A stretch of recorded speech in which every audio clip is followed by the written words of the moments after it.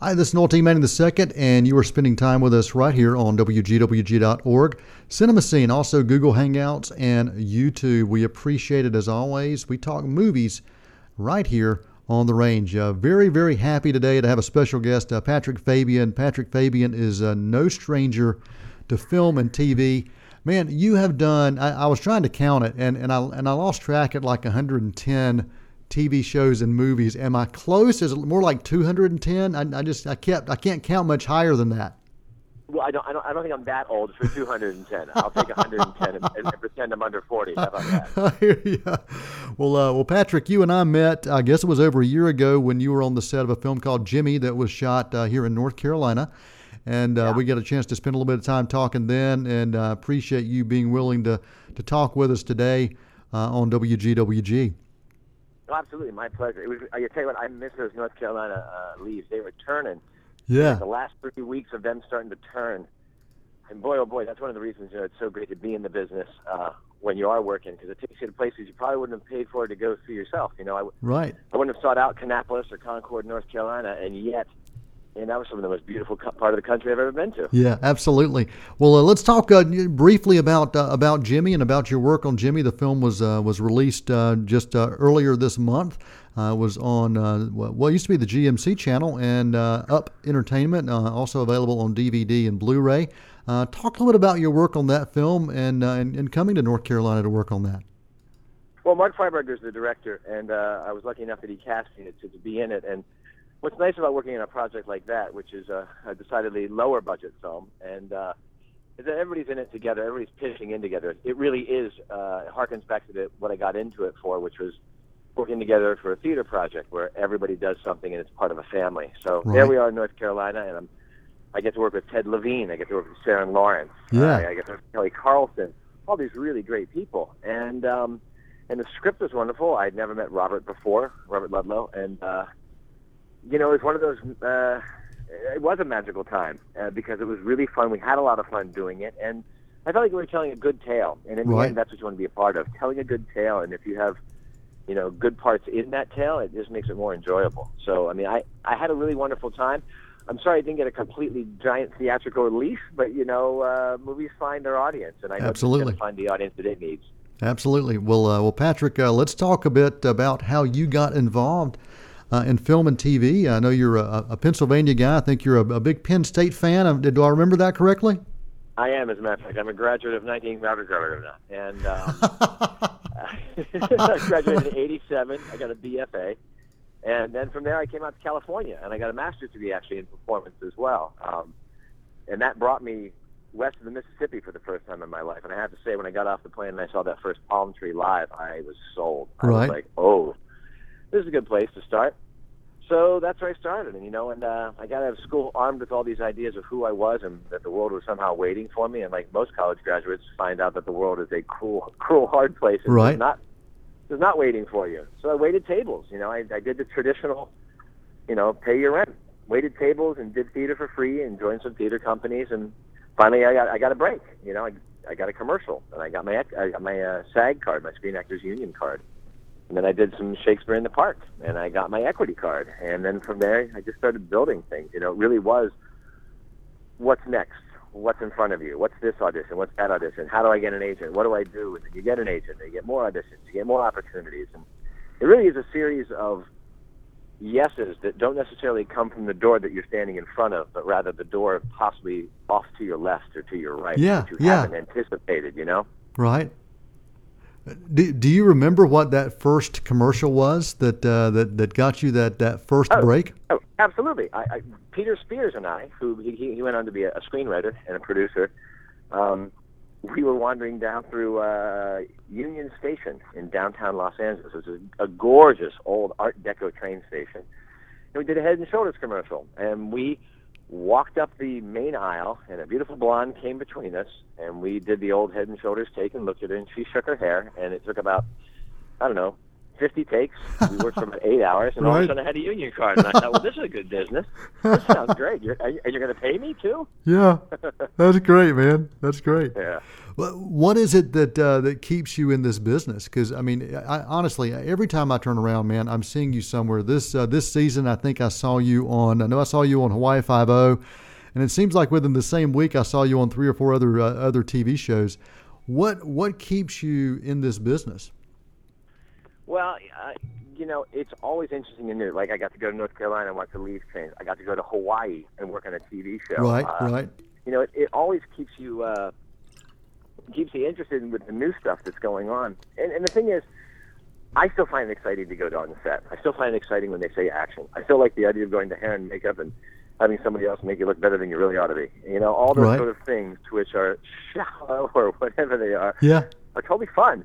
I mean, I enjoy being part of that process. And I guess what keeps me going is, one, I have no other viable skill in the marketplace, so I'm stuck now at middle age with this.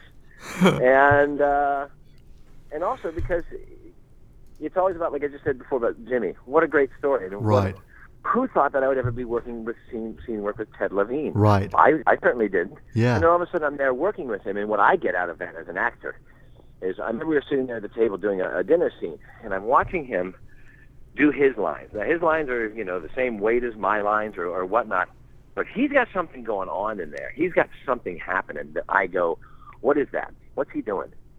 Because I am interested in that. And it's because he's doing this great technique, and he's got all this work, and he's also taking his time. And what I'm doing right there in that moment is learning and hopefully getting better, and hopefully, nobody has any problem stealing from one another. And I'm looking at him going, like, what can I steal from Ted Levine that's going to make me a better actor? Yeah. And at some point, I will be playing his role, right? If I stick in this long enough, I'm going to grow out of the middle-aged dad, then I'll be the grandpa. And so what are some things I can take with me on that? And that keeps you interested because it's you're constantly observing what's going on with your fellow actors as well. Right. I mean, plus, what other business can give you, rejection on a daily basis served up on a big, healthy plate? So. Well, can you tell us what's next for you? What are you working on now? Well, actually, there's an independent film I'm getting ready to start working on, which is sort of a Karate Kid thing with martial arts here in Los Angeles. Okay. I was just on my very first Lifetime movie a couple of weeks ago with Helen Slater, who I'd also been teamed up with before on the Nickelodeon, on the Nick Jr. station, Nick. And so it was fun to work with her. I mean, there's a great case. Like I knew she was on this Lifetime movie called The Good Mother. And so I got to go in an audition and give her a shout out, and they teamed us up together. It was decidedly completely different than the stuff we had done for Gigantic on Team Nick, which is us playing movie stars, which was also very fun. They gave you great clothes and a beautiful house that you'd go to work to every day, Right. But in The Good Mother, she was playing a woman with Munchausen's disease. I was playing sort of an alcoholic guy who was in denial, and we had a lot of fun. Yeah. And so that's really good. Also, I'm in the newsroom again this summer. Okay. I had a part last year playing a morning talk show host, and I have another episode coming up, I think, in mid-July. Okay.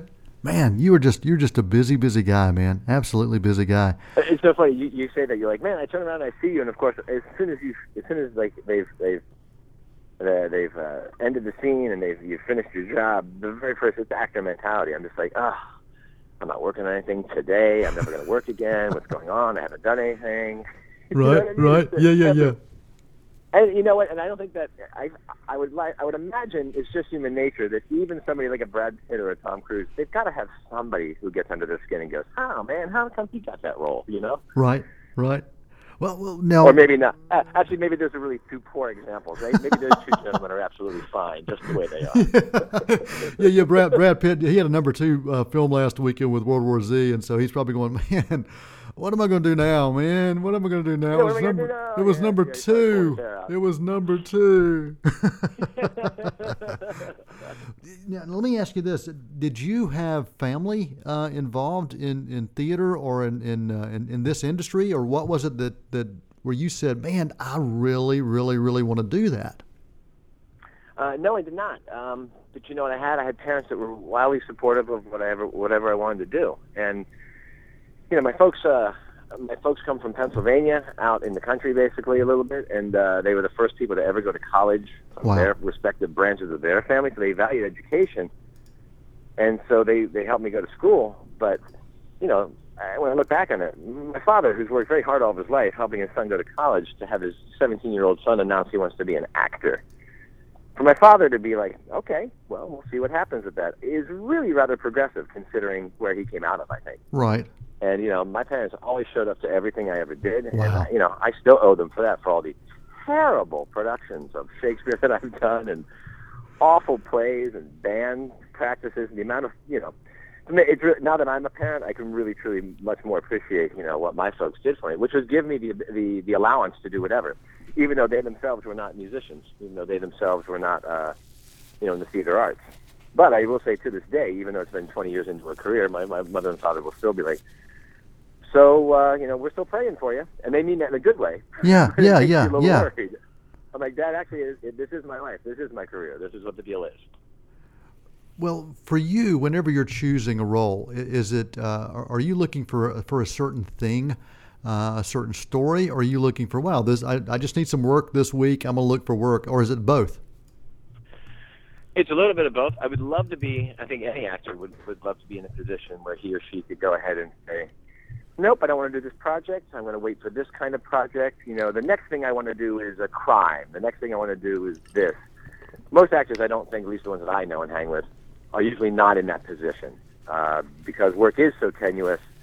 There is sort of a default to, you know, if you get a job, you sort of take it. And what I really like about that is that, again, you don't know what this particular project is going to spawn down the road or where it's going to find you, because everybody's sort of moving and shifting in the business, right? We're all coming together for this temporary family to make this story.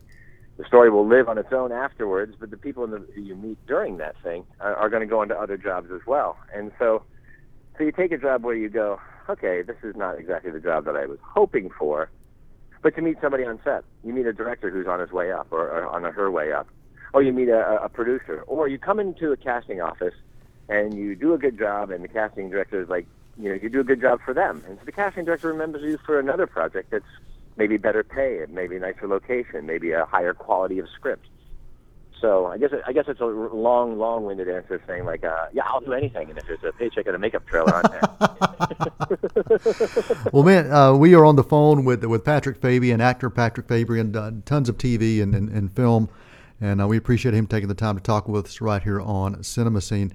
You know, you have worked with some incredible talent over the years. Are there any actors or actresses that you just said, I am so happy I got a chance to work with them? You talked about Ted Levine, but are there others that stand out where you're like, man, I learned something from this guy or from this actress, and wow, I'm so fortunate for this opportunity.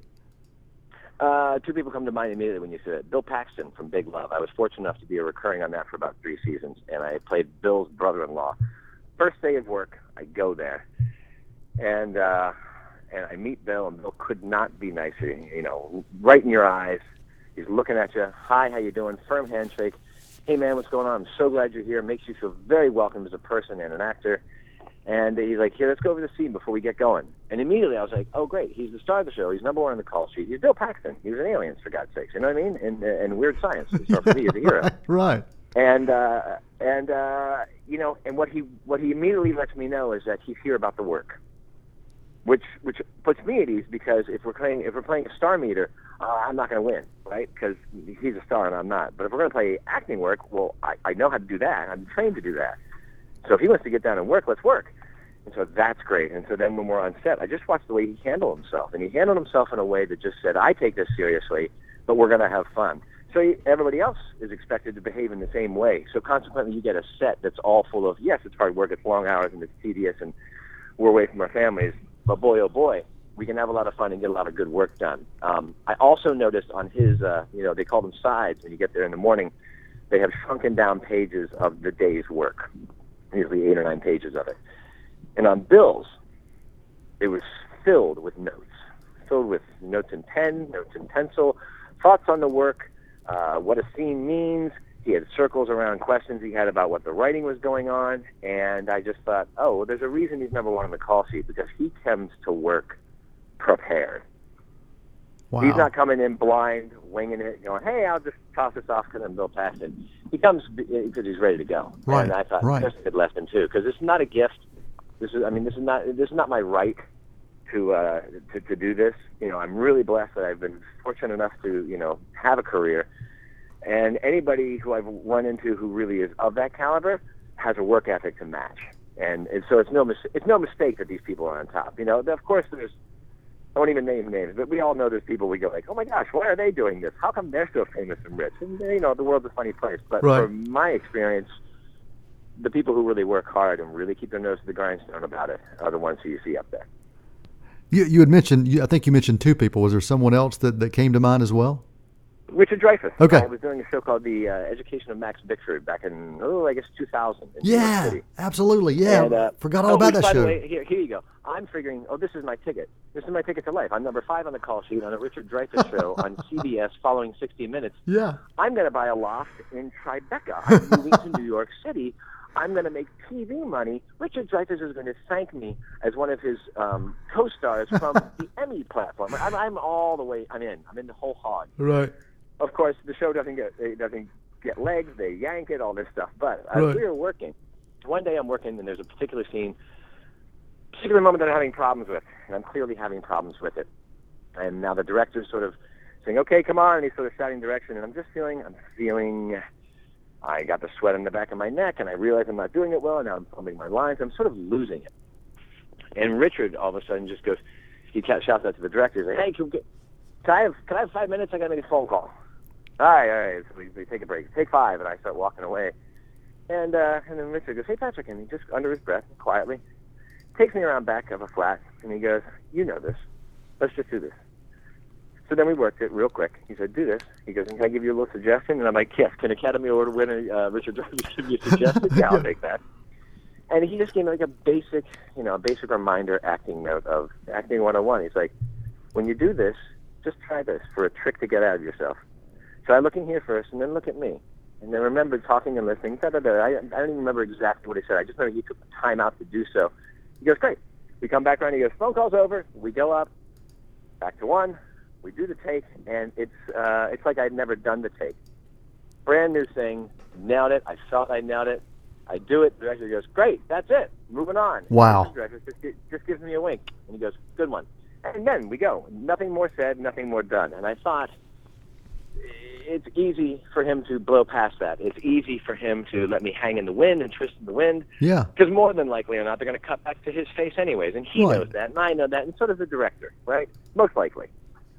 But instead, he took the time out to help me. He's somebody who's had a giant, long, storied, award-winning career. Wow. He didn't know me from Adam. And that's, that made a mark on me. And that made me go like, boom, Well, and also, again, it goes back to the idea of, he just took me aside to say, forget the lights, forget that Richard Dreyfuss, forget that we're on a TV show. We're actors. What are we doing? What do you want?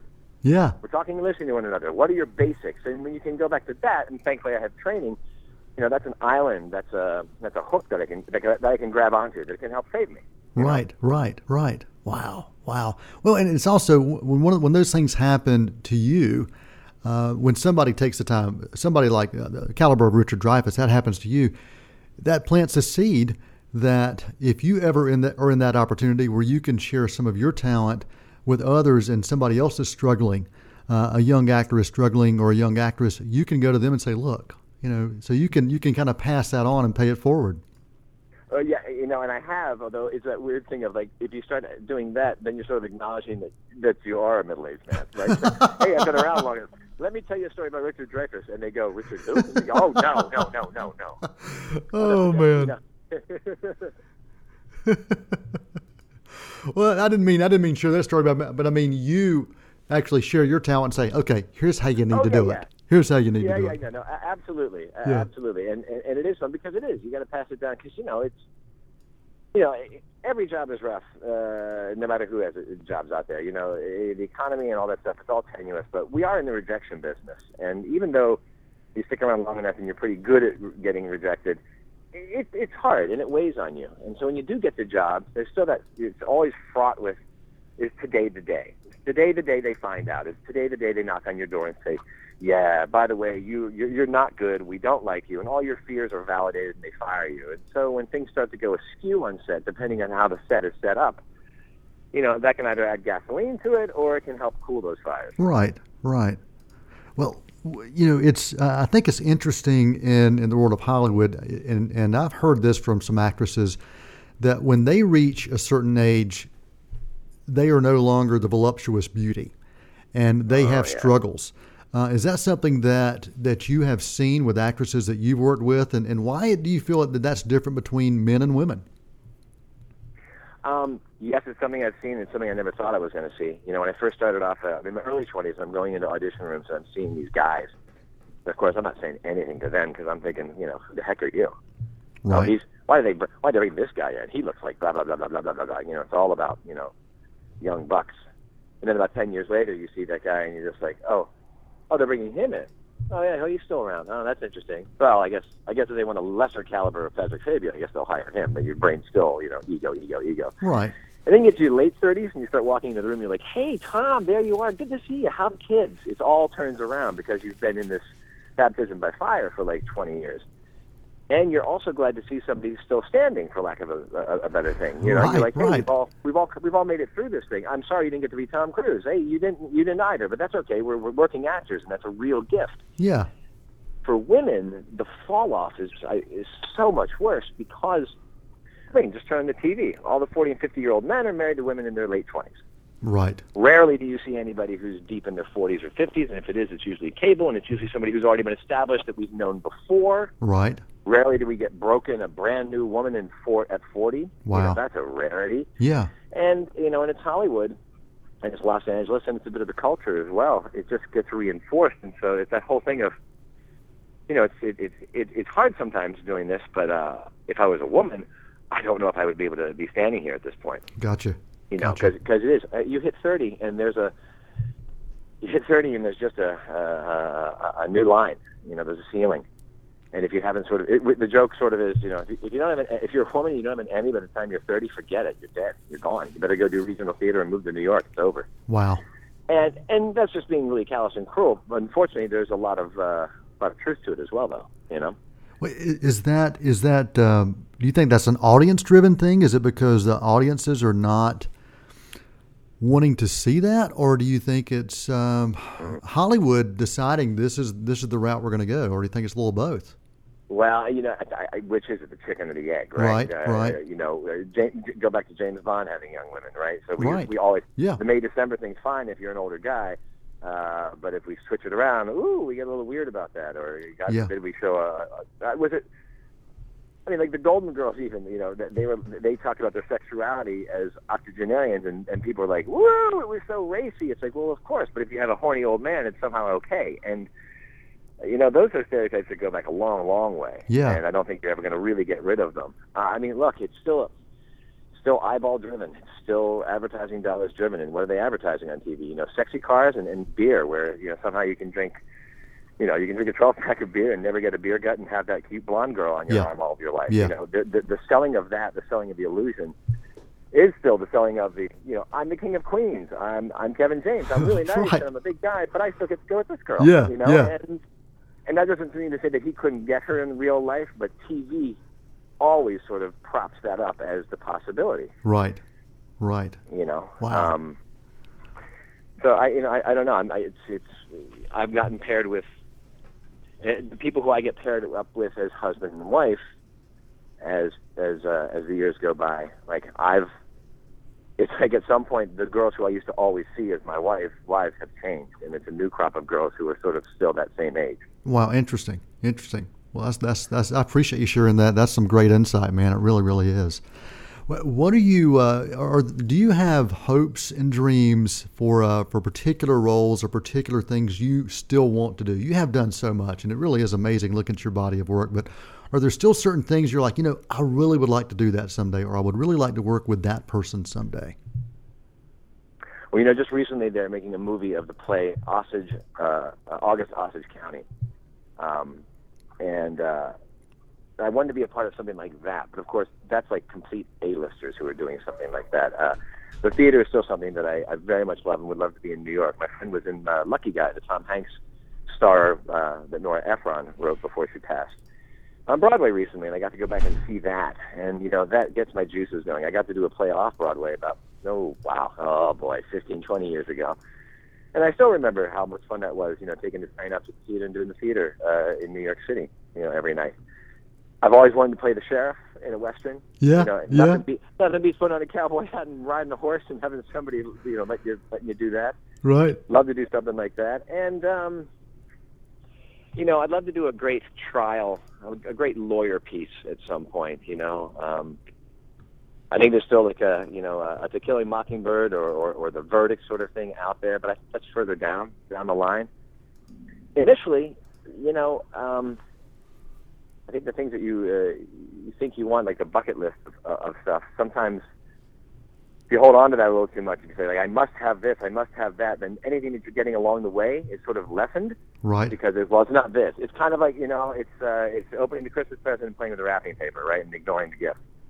Or, constantly saying, like, well, what don't I have, the glass half full or whatnot. And it's funny, I'm talking to you today, and you say, oh, look at your career, you've done all these things, it's really amazing. And, of course, my brain is saying, like, I haven't done anything, I need to get busy, what's going on? And it's hard sometimes to appreciate. Yeah. Really, the blessings to have when it comes to stuff like this. So, I'm looking for the next role I have and see wherever that takes me. But, if it has a horse, it definitely has a bonus in my mind. I tell you what, 7 years on a series, 22 episodes every season, and we shoot somewhere like up in Calgary and ride horses. Right. That sounds perfect right now. Or if you have any connections for somebody who wants to do a small film about an expatriate who lives in the south of France for 6 months, I'd also be interested. Okay, yeah. Let me see what I can do about that. I'll make some calls and get back with you, man. I'll do that. Well, man, we've got just a few minutes. I do appreciate you taking time to hang out with us today. We are talking with Patrick Fabian here on Cinema Scene, and now I haven't asked you this: when you go to watch films or when you watch TV, what do you watch and why? What are the things that you're drawn to? I'm drawn to all the roles that I didn't get, so I can feel bad about myself at night. How about that? Okay. No, but it is a unique business in that you'll be watching stuff for pleasure, and all of a sudden you're like, oh, I recognize this scene. Oh, I read for this role, and then you see somebody else do it. So it's sort of odd like that. I was just saying this the other day. I know it's not a giantly popular show across America, but Mad Men is something that I have watched. I have watched in order, not missing it at all. And I think I DVR'd it, and there's been like a week where I've sort of delayed one. But other than that, I've literally watched that entire series as it's unfolded, as the story has been told, which tells me that I really like it and it's good work. Right. And I do. I find that very fascinating. However, I was just thinking, 2.5 Men also makes me laugh. And I'm sort of against it in so many different, in so many principled ways. I'm sort of against that show, and yet I watch it and I'm like, oh, that's funny. John Cryer is funny. John Cryer is a clown. Yeah. He is a funny clown, and he is, I get to see him every year at the Malibu Triathlon, and what he is a nice, gracious, down-to-earth guy. But man, on camera, he's really funny. He's like a Jerry Lewis sort of thing, He's willing to be silly and great, and that sort of grand tradition of Lucy and whatnot, Yeah. Oh, yeah. And I appreciate that, and I admire that too. Breaking Bad, fantastic. I got a chance to work with Bryan Cranston years ago on a pilot that did not go. Right. And I remember talking to him because he lived in this place in Los Angeles called the Valley, and he was married, and he had a child, and all of those things seemed extremely alien. And I felt so sorry for poor Bryan Cranston. Right. I'm like, oh, it sounds like Bryan's gone to the Valley to die. That sounds awful. And then I ran into him at the SAG Awards a while back, and he was like, Ray, remember that pilot we did? I'm like, yes, and now you have a shelf full of Emmys and all that stuff, and, that's a good show. I'm just thinking about him. So success hasn't changed him at all. He's still like one of the nicest guys that there is. And, you hope to be that sort of person. Yeah. Well, man, we really do appreciate you taking time to spend with us today, and we've got really about a minute left. Any final thoughts or comments you'd like to share with our listeners and our viewers? Well, for anybody who has tuned in or visited my website or follows me on Twitter at PatrickFabian2, thank you. And for anybody who's out there who has an interest in the arts and wants to become a performer or in front or behind the camera, my suggestion is absolutely go to school, figure out some stuff on that, and do so. and get involved, because it is really fun. Like I say, it's the best business in the world, hands down. When you're working it, when you're not, it's easily the most soul-crushing, awful thing there is. But that's okay, because it's one day at a time, and it certainly makes me feel alive when I'm doing it, and even when I'm not. And I've really been blessed, and it's been a great ride, and I look forward to the next 40 years of playing dads, thugs, criminals, and drug dealers. Well, man, I'm looking forward to the Patrick Fabian CD, because I remember the music you performed on Working Class, and so I'm still hoping that maybe, just maybe, that CD will come out and I can get an autographed copy. So that's my bucket list right there, man. No, I will do that. Most of that music, though, to be honest with you, is still in my head. It's still fermenting, so we're going to work on that a little bit longer. Well, our guest today on Cinema Scene, Patrick Fabian, a wonderful actor and just a great guy, and appreciate him spending time talking with us today. Patrick, hang on just a quick second while I wrap things up. And to our listeners, thank you guys so much. Remember, you can check out Patrick Fabian's website, patrickfabian.com, and he's Patrick Fabian 2 on Twitter. Until next time, Noel Manning for Cinema Scene, and that is a wrap.